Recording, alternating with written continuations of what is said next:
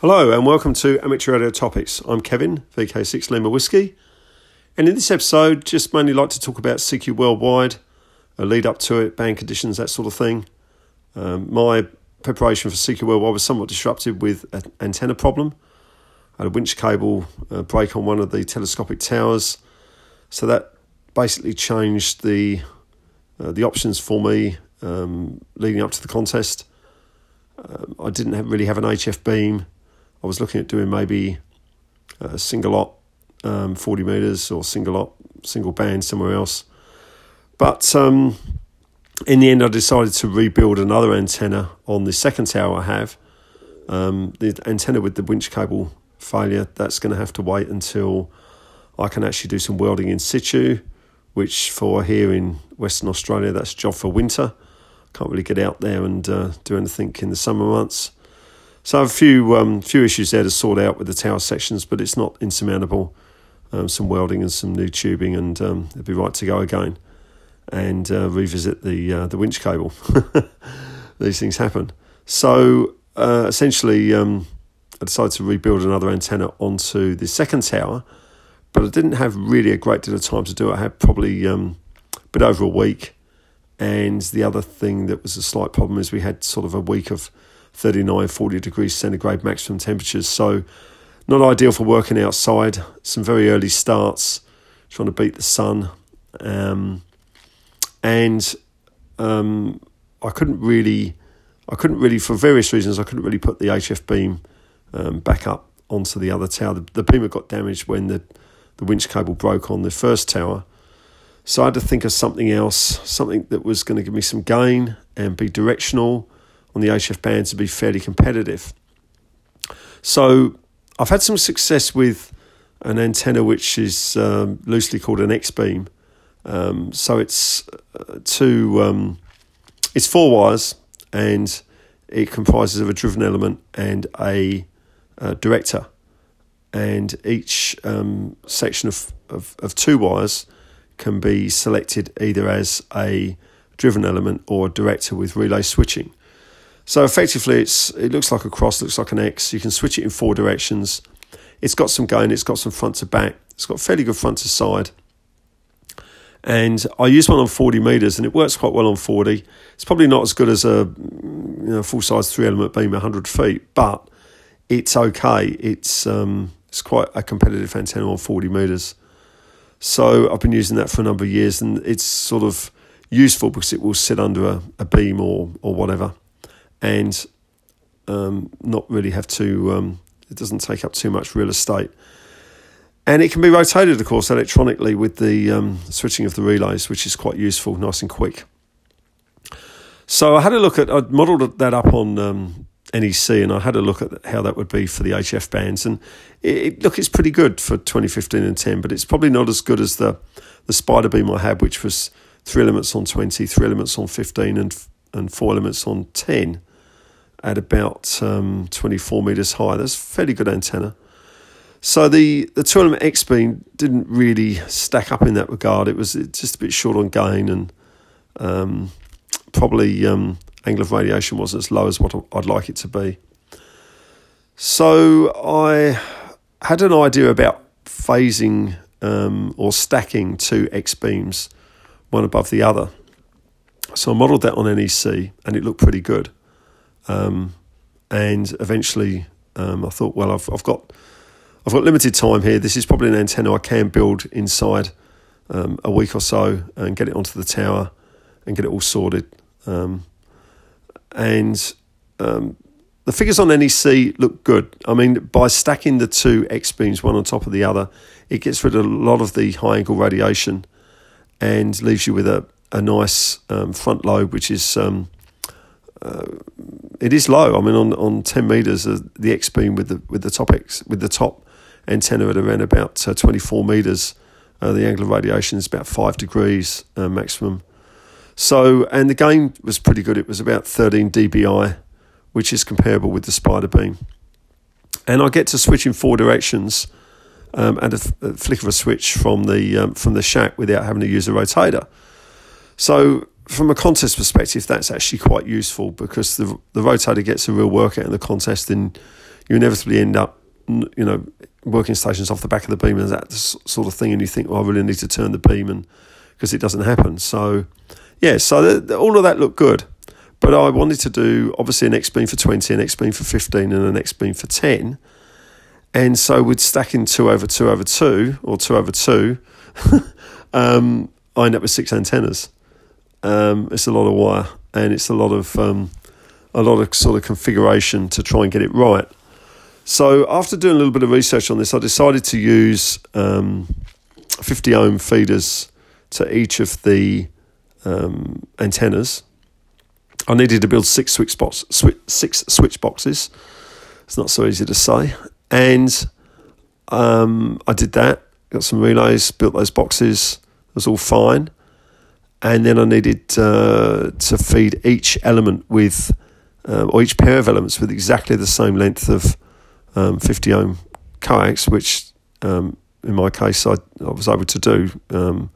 Enough coax here to do that. Used a low loss RG213 type coax in order that I could get those coax feeds down to the bottom of the tower. So once we're at the bottom of the tower, then both of those feed into a T junction, and then from the T junction, I've got actually that's not quite correct. When they get to the bottom of the tower, they both feed into a 75 ohm quarter wave matching section. So the 75 ohm quarter wave matching section is quite important because the feed point, if I just join the 250 ohm coaxes together, I end up with halving the impedance that the transmitter is going to see. So I end up probably a 2-to-1 SWR, which is not ideal. By going into a quarter wave of 75 ohm matching section, that fixes that, and I end up with a nice 50 ohm match at the end of the coax. So it's quite important. So yes, first of all, the 50 ohm goes into a 75 ohm quarter wave matching section, and then that goes into a T section, and then from the T section onwards, it's 50 ohms all the way back to the shack. So that all worked out well. Managed to get all the switch boxes connected up. Mounted everything on the tower. So I had the top 3 beams, 20, 15 and 10, up at around about 24 metres. And then I had a 15 and 10, another 2 beams at 15 and 10 lower down, which were obviously stacked. And they were down at, probably about 18 metres, so a bit of space there. And then at the 12 metre level, I had the 20 metre beam. So 3 beams at the top, and then I had the other beams spaced out underneath. Now, the distance when you're trying to phase these antennas up is quite interesting when you model it on NEC, because it's not that critical. You need at least somewhere between half a wavelength and a wavelength distance between the beams. The problem that you've got is that there is mutual interference mutual interaction between the beams anyway, and then obviously you're phasing up as well. So the idea is you're trying to get 3 dBs maximum gain by phasing these up. Now, I don't really think in the real world that's probably practical. It looks practical in NEC. You can probably configure it and get your 3 dBs, but in the real world it's probably going to be slightly less than that. But the big plus on all the radiation patterns was that you pretty well completely lose all the high angle radiation. It all gets squeezed out into low angle radiation, which obviously, if you're living in VK6 and you're trying to run contests, that's exactly what you need, because just about every QSO that I make in CQ Worldwide, or any other contest for that matter, is a DX QSO. I mean, there's a few QSOs with VKs and whatever, but in CQ Worldwide they count for nothing other than a multiplier score. So you really need a DX antenna. It's no good having an antenna that's got high angle radiation. It's really not going to do you much good. Not on 20, 15 and 10 anyway, and not if you want to be competitive. Anyway, managed to get all this rigged up. There's a lot of wire, as I say, going everywhere. I had a spreader system set up at the top to try and manage the wires for the 3 top beams, and the lower beams. I just spaced out the control boxes slightly. I had them on the top of each telescopic section, so that I could try and just manage those wires. Probably underestimated how much wire and rope and whatever that you end up having to manage, but the antennas or the tower's got guy ropes on it as well. etc. But anyway, worked hard on that during the week. Got to the Friday, the day before the contest, and the antenna still wasn't up. It still wasn't quite ready. My wife Julie came out and gave me a hand that day. It was 39 degrees centigrade maximum. It was a pretty horrible day. We worked all day on it. It wasn't fun at all, trying to get this antenna up, but kind of reverted in the end to doing things in what I would term field day spec. In other words, it was good enough for field day, well, it's good enough for the contest, and that's how it's going to be, with the idea that, if this whole thing works, then I can always take it down and tidy it up a bit and make it into something that's a bit more permanent. So it's a bit of a test. I haven't seen any other documented publications around showing people trying to stack two X beams or anything of that nature. But so it's a little bit unusual, but I had an idea that it may just work out okay.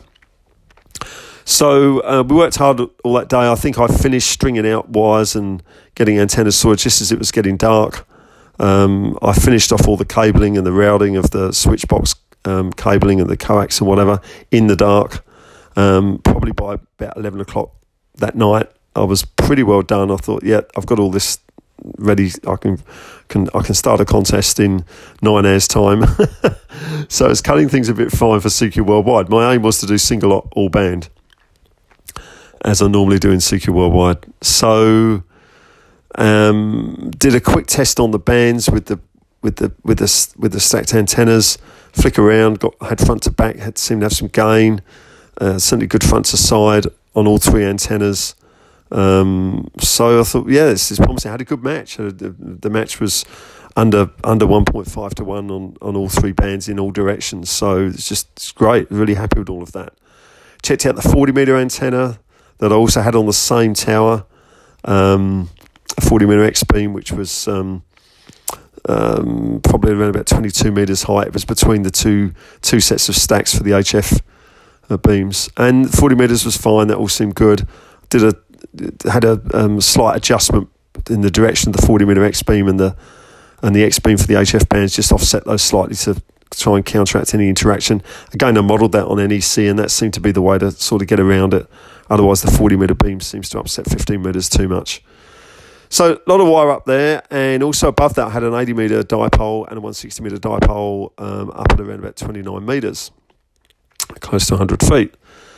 So everything was good, and then I went through and I checked all the antennas. I thought I better just run a final check, make sure everything sounds good.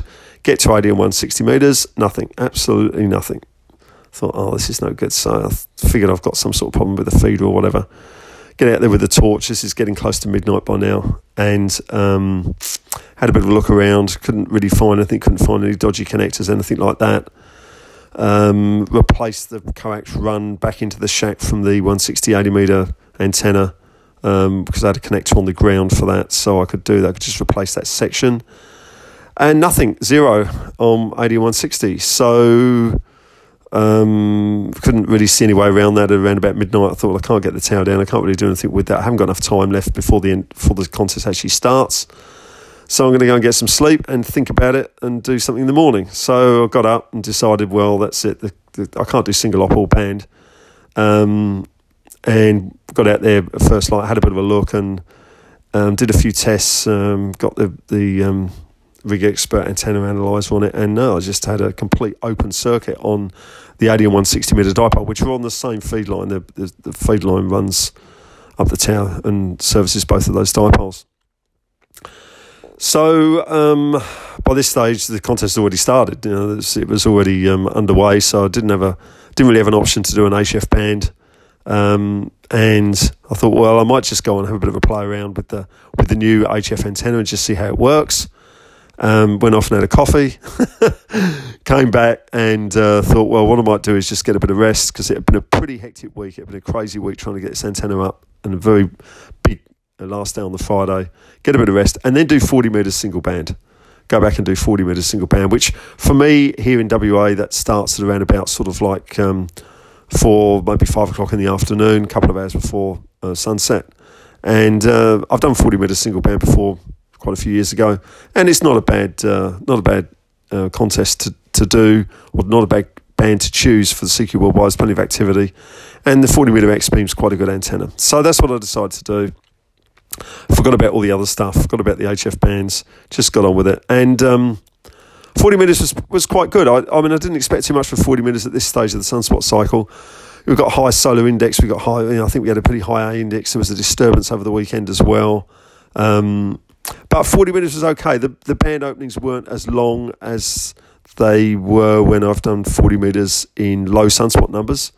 In other words, the band didn't open up as early, and it was once the sun came up in the morning, it was after about an hour it was done.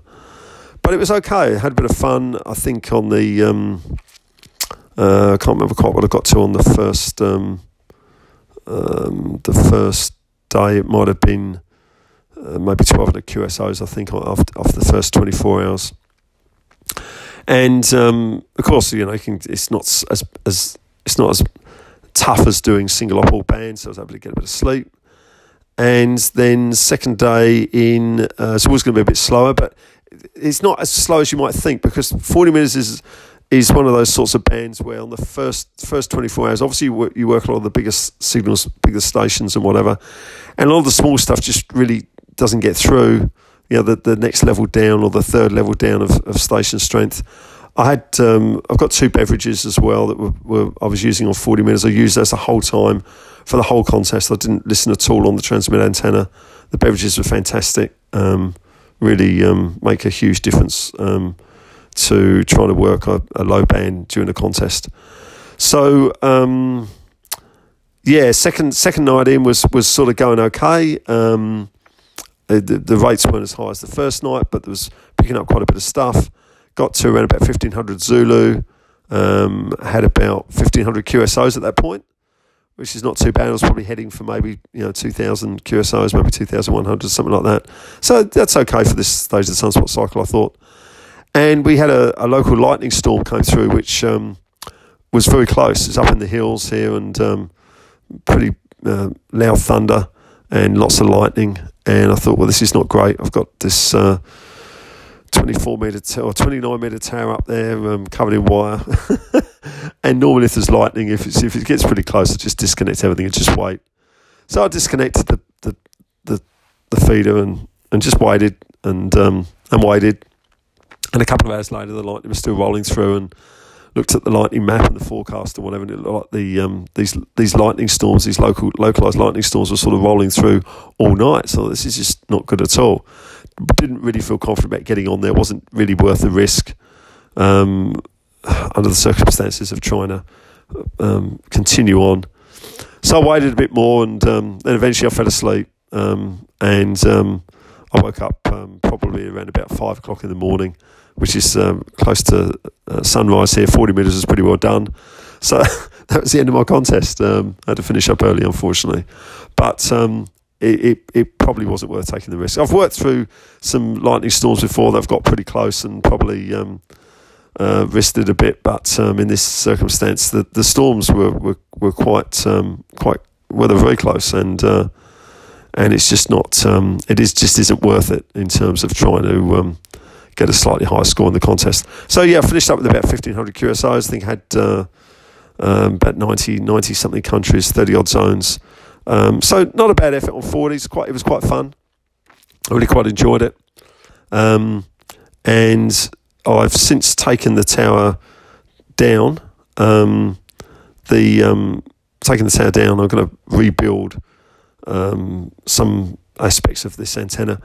But before I did that, I had about 3 or 4 days before I took the tower down, and I went on 20, 15 and 10, just experimented a bit with what this antenna would actually do, cranked the power back to 1 watt, and successfully worked on all 3 bands, successfully worked into Europe with just 1 watt of CW with that antenna. So that's quite a good guide that it's probably working okay.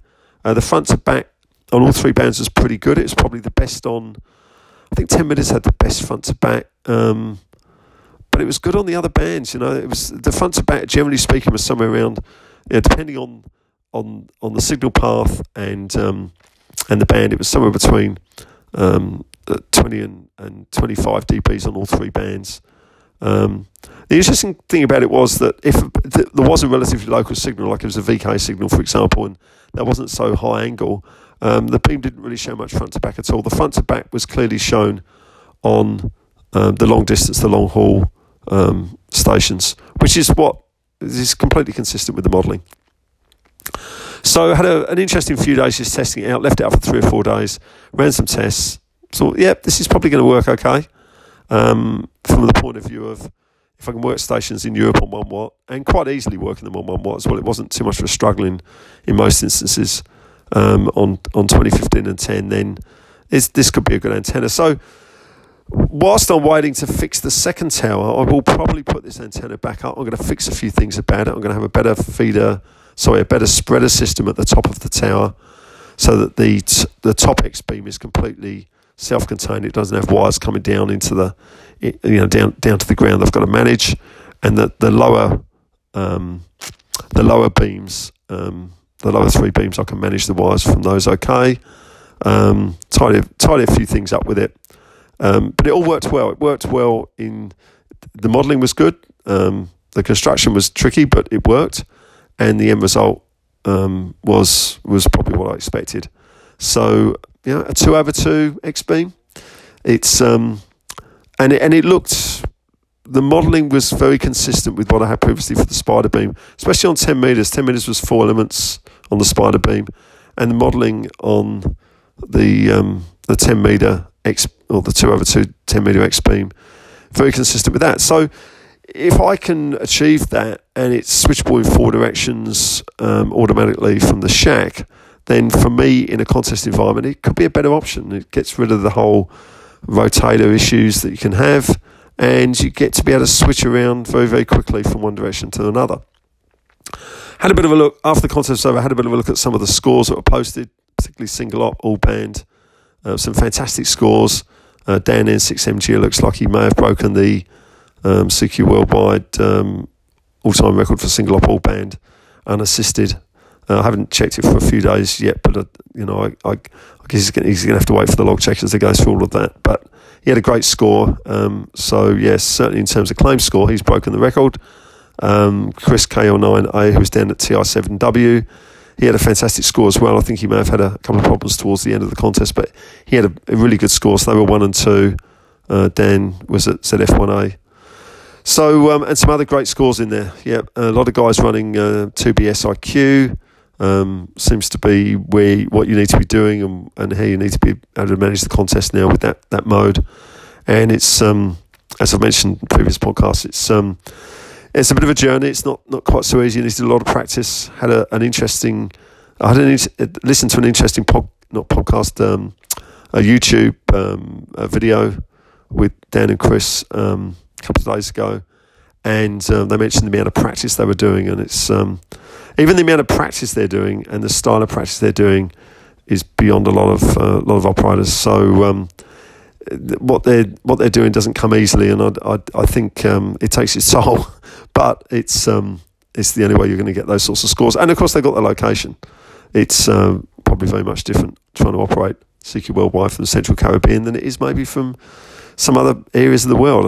VK6 is probably a good example. A lot of stuff we're doing here with CQ Worldwide, you're working a lot of guys that are down in the noise. It's very weak signal type propagation, and it's not quite so easy to get those sort of conditions that you need to make it possible to do 2BSIQ for 48 hours or whatever, even if you could. So, but it's all good stuff. It's all good progress, and it's interesting to watch what these the top echelon of these operators can actually do, and it's pretty fantastic. Other news? Well, is there any other news at the moment? Probably not. That's probably about it from after the contest. The bands continue to be fairly good. It's good solar numbers. It's good for people who are interested in the HF bands at the moment.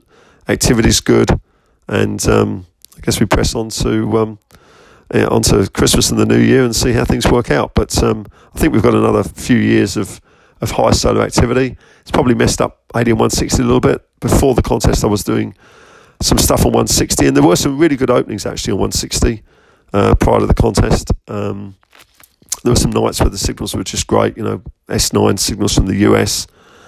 But generally speaking, the band openings were shorter, and it was kind of interesting. I could get on there 160 of an evening and work maybe 10 or 15 USA stations and maybe the odd JA.